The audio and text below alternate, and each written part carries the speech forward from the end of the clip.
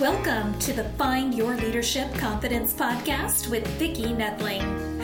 You are about to discover impactful lessons that help you grow as an individual, grow your confidence, and find the positive and good within you, so you powerfully and authentically become the best version of yourself.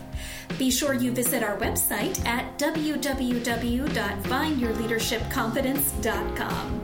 While you're there, subscribe to us via your favorite network.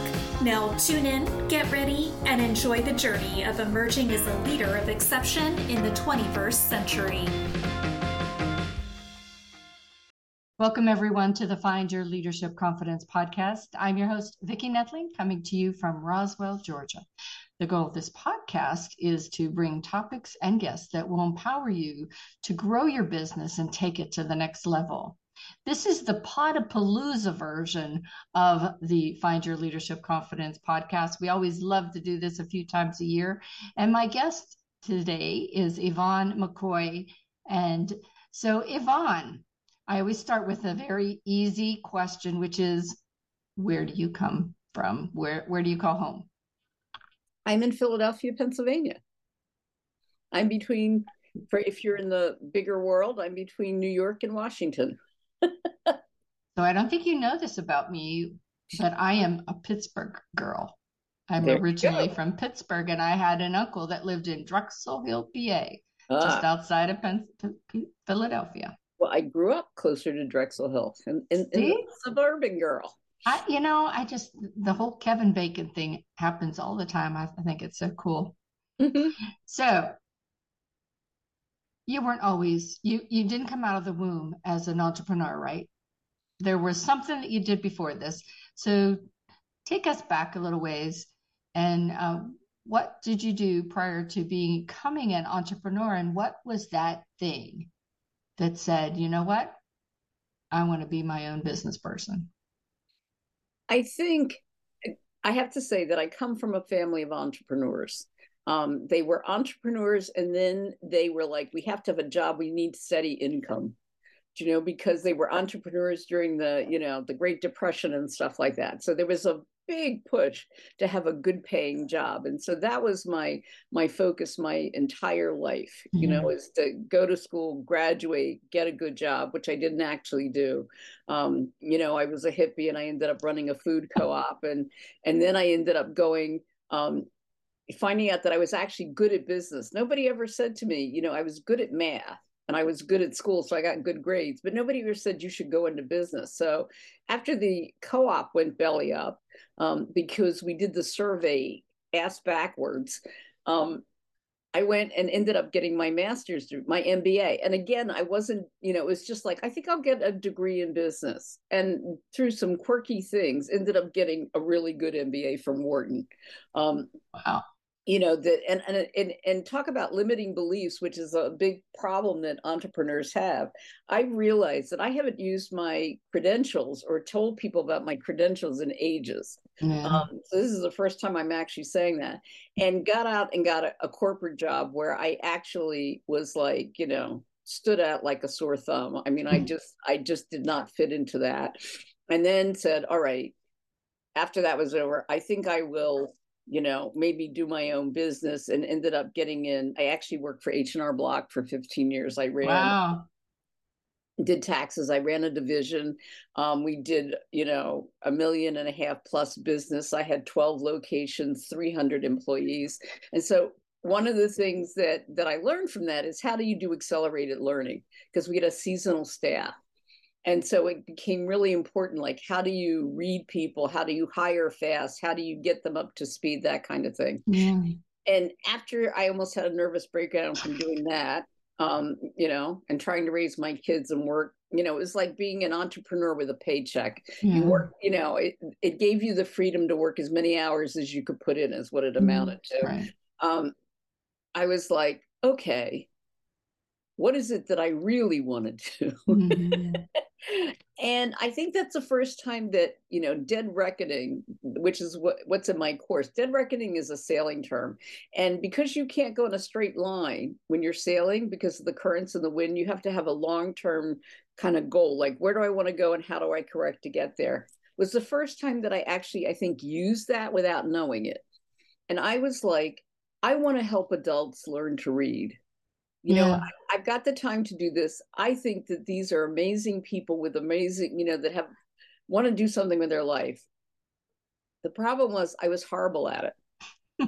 I couldn't read as a kid. I really, I was in second grade and I couldn't read, and a teacher saved my life. And I think I was dealing with my own emotional, stuff, teaching other people. I couldn't do it. I taught them math. I taught them critical thinking. I taught them all kinds of things that people thought was really strange. But what I did start doing for them is I was a coordinator for workforce. And I got really good at that because it turns out that most people that were in workforce were originally teachers, typically in elementary school for some weird reason. And so teaching an adult is very different than teaching a child. Yeah. And so they had this chunk of people that had educational background that couldn't relate to the business people, and a chunk of people who were retired business people that had no teaching skills. And for some weird reason, I could do both, and I was really good at it. I was really good at the problem solving. And, my brothers and sisters always said, you fix everything. That's your mission in life, is that you can fix it and get it done and get it done fast. And so I did that for a long time, had a lot of fun doing it. And then when we split ways, I was like, I could probably do something like this on my own. So I did a lot of coaching in organizations. I did executive coaching, team building, that kind of stuff. But when COVID hit, I said, this makes me feel old. In March 2020, I woke up in the hospital. I was in the hospital for 5 days, not because of COVID. And I lost all my clients because they were all nonprofits and didn't have any money. Right. And so that's what, I've always been doing kind of even when I had a job, entrepreneurial kinds of things. But I think that was when I really had to start all over again. Take everything that I have and start all over again. And dead reckoning became really, really important partially because I'm older, and it's like, if I want to make an impact on the world, I better get to it. Yeah. And also because I think it helps you to make better decisions faster. It helps you to get rid of the clutter. And you can say, all right, this is interesting, but I'm going to put that on hold. And the great thing about, being in an informational society is you put it on hold, but if you have a website link, when you go back, it's updated. So it's changing and growing without you doing anything, Yeah. So that's the long version of a short story. I think that's great. And so you talked just a minute ago about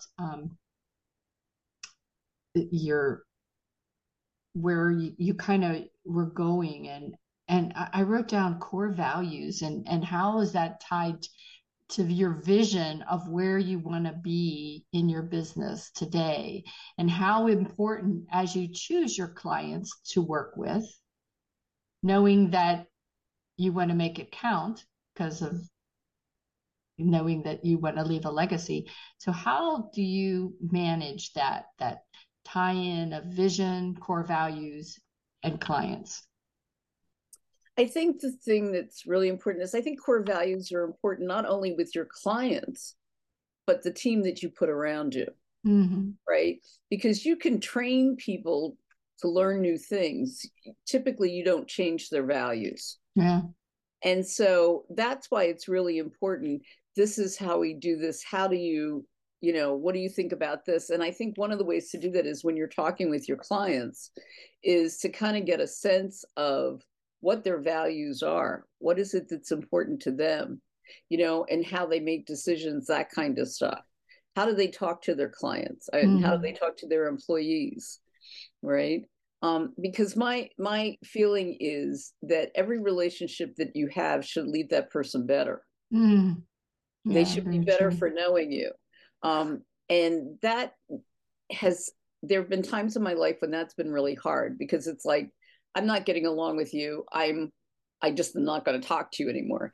And I had to get to a point where I said, what's in me that's making that happen? That I had to have some responsibility for that, and at least try to work through it before I, I mean, because there are some relationships you don't want. Right, that you need to walk away from. Right. But I think one of the things that is really amazing is I took a course on positive intelligence, and it was really enlightening because he talks about how our limiting beliefs make us kind of go down, be in a rut, right? And that at some point, if you can stop yourself and say, what is the opportunity here? What is the gift?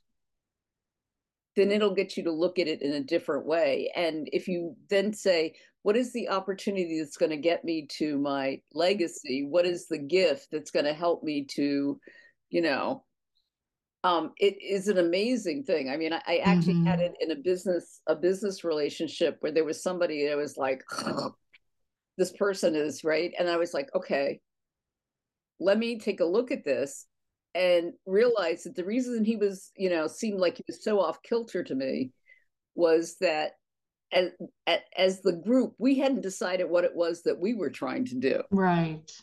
And this person had an incredible amount of technology experience. If we could figure out where we were going, he would get us there faster. It's like, oh, so that's what's going on, And you made a really good point in your background. You showed that you're a women business strategist, and you made a point about the people that you bring in. And I think oftentimes people hire for a body or a skill and don't remember that you can teach them a skill. And just because they're breathing doesn't mean that they're aligned with your values, your mission, your core. And you can't change their behavior or their attitude very easily. That's true. That's very true. And so talk about how important it is in that interview, as well as say you weren't the person that interviewed them. Now you're the manager that's stuck with them. How important it is that you decide, should they stay or should they go? Well, I think the first part to this is, I think so many times people are not hiring for the right role, right?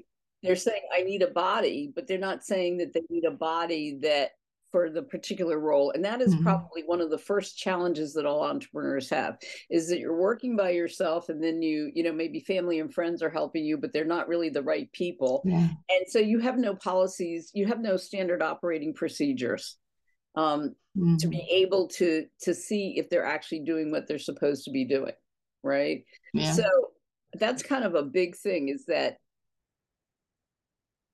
you see yourself, you have to move from that mindset of being just a practitioner to being a business owner, right? And put some systems in place. But if in fact somebody has put somebody on you, right, that's the body, one of the things I teach is, I call it the 3 Ps. And it's because we always want to go to what's wrong with me or what's wrong with them. That's our first, So the first P is procedural. What are the procedures? Do we have procedures in place? Are they the right ones? Do they need to be changed? Was this person trained on them? Right? If all of that is okay, then the next thing is the person. Did we actually train the person to do what I'm asking them to do? Do they understand it? Do they need more training? If it's not a training issue, is it a resource issue? Did you give them everything that they need?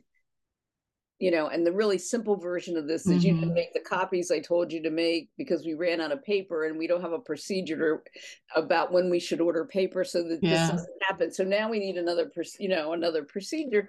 And then at some point you've got the person has the ability to do it. You've trained them and they just don't want to do it. At which point, if depending on the laws in your state and stuff, you've given them a verbal warning, a written warning, that kind of stuff, that you've taken them through the process and they just are not going to do it, then that's the time that you need to let them go. Because one of the things that people don't think about is the negative impact that they're having on other people. Yeah. That you have. And it can be, I had an organization that would not fire this woman, and she just sabotaged. And when they finally fired her, she was like, thank God. I was wondering how long it would take you to do it. And I could collect unemployment.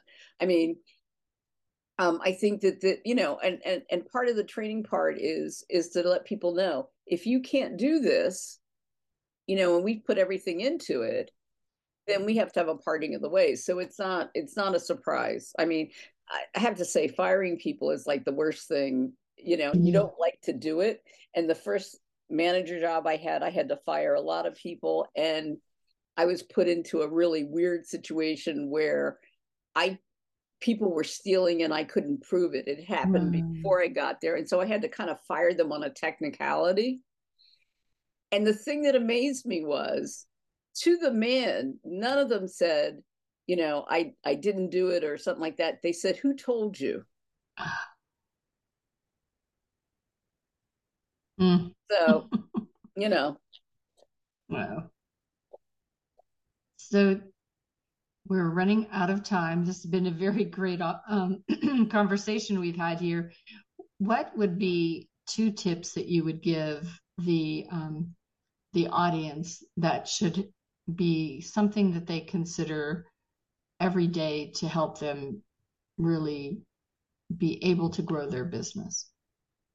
I think that I would start the day with the question, what can I do today that's going to grow my business and grow my legacy? And the other thing is, I think it's really important that you look at your business as an experiment, that you're trying something, and there are going to be times when you fail. But if you learn from that, then you are going to succeed and make progress. If you are not failing, you are not doing anything new. You're not growing. Right. And that was a hard lesson for me to learn. Yeah. Because we get in that comfort level and we think, well, if the boat's not rocking, we don't need to worry about it. Yes. But here's the thing. If you're not growing and you think you're just maintaining, you're actually falling behind, because the world is changing around you. Very true. Very true. You always have to. I did an analogy just recently. I visited the St. Augustine area, and they have a lighthouse. And I used the lighthouse as an analogy for how your business should be. So as you go up the spiral, there's windows, and you can look out and you have a perspective. And you know what you see and what you feel and what you hear. And then you go up a little further and the perspective changes. You're still the same person. Your business is the same, but now you have to look at it a little differently. And then as you get all the way to the top, you get a different perspective and different idea and that feeling of success, but you have to come all the way back down and start over. Well, you know what? I'm going to tell you, you never start over. You're continuing on. So you may be at the bottom, but you've gotten something out of doing that journey. And so you're a different person than when you started up those stairs. Yeah. And it's really not starting over, but it's adding that out of the comfort zone. It's like, oh, well, I learned something from the top, so now I know. Yeah, I can see what's out there. Yeah. Well, it's been wonderful having time with you today, Yvonne. And as always, I end with life is a journey, and it's up to you to enjoy the ride. And I'll share mine. I just discovered this from something I was going through that I wrote. Life is a journey, learn to navigate. Ah, so good. That's why we have GPS. Yeah. This is Vicki Nettling signing off. Thank you for tuning into the Find Your Leadership Confidence podcast with Vicki Nettling, where we share impactful lessons that help you grow as an individual, grow your confidence, and find the positive and good within you so you powerfully and authentically become the best version of yourself. Remember to visit our website at www.findyourleadershipconfidence.com and enjoy even more great episodes like this one. Again, while you're here, subscribe to us via your favorite network.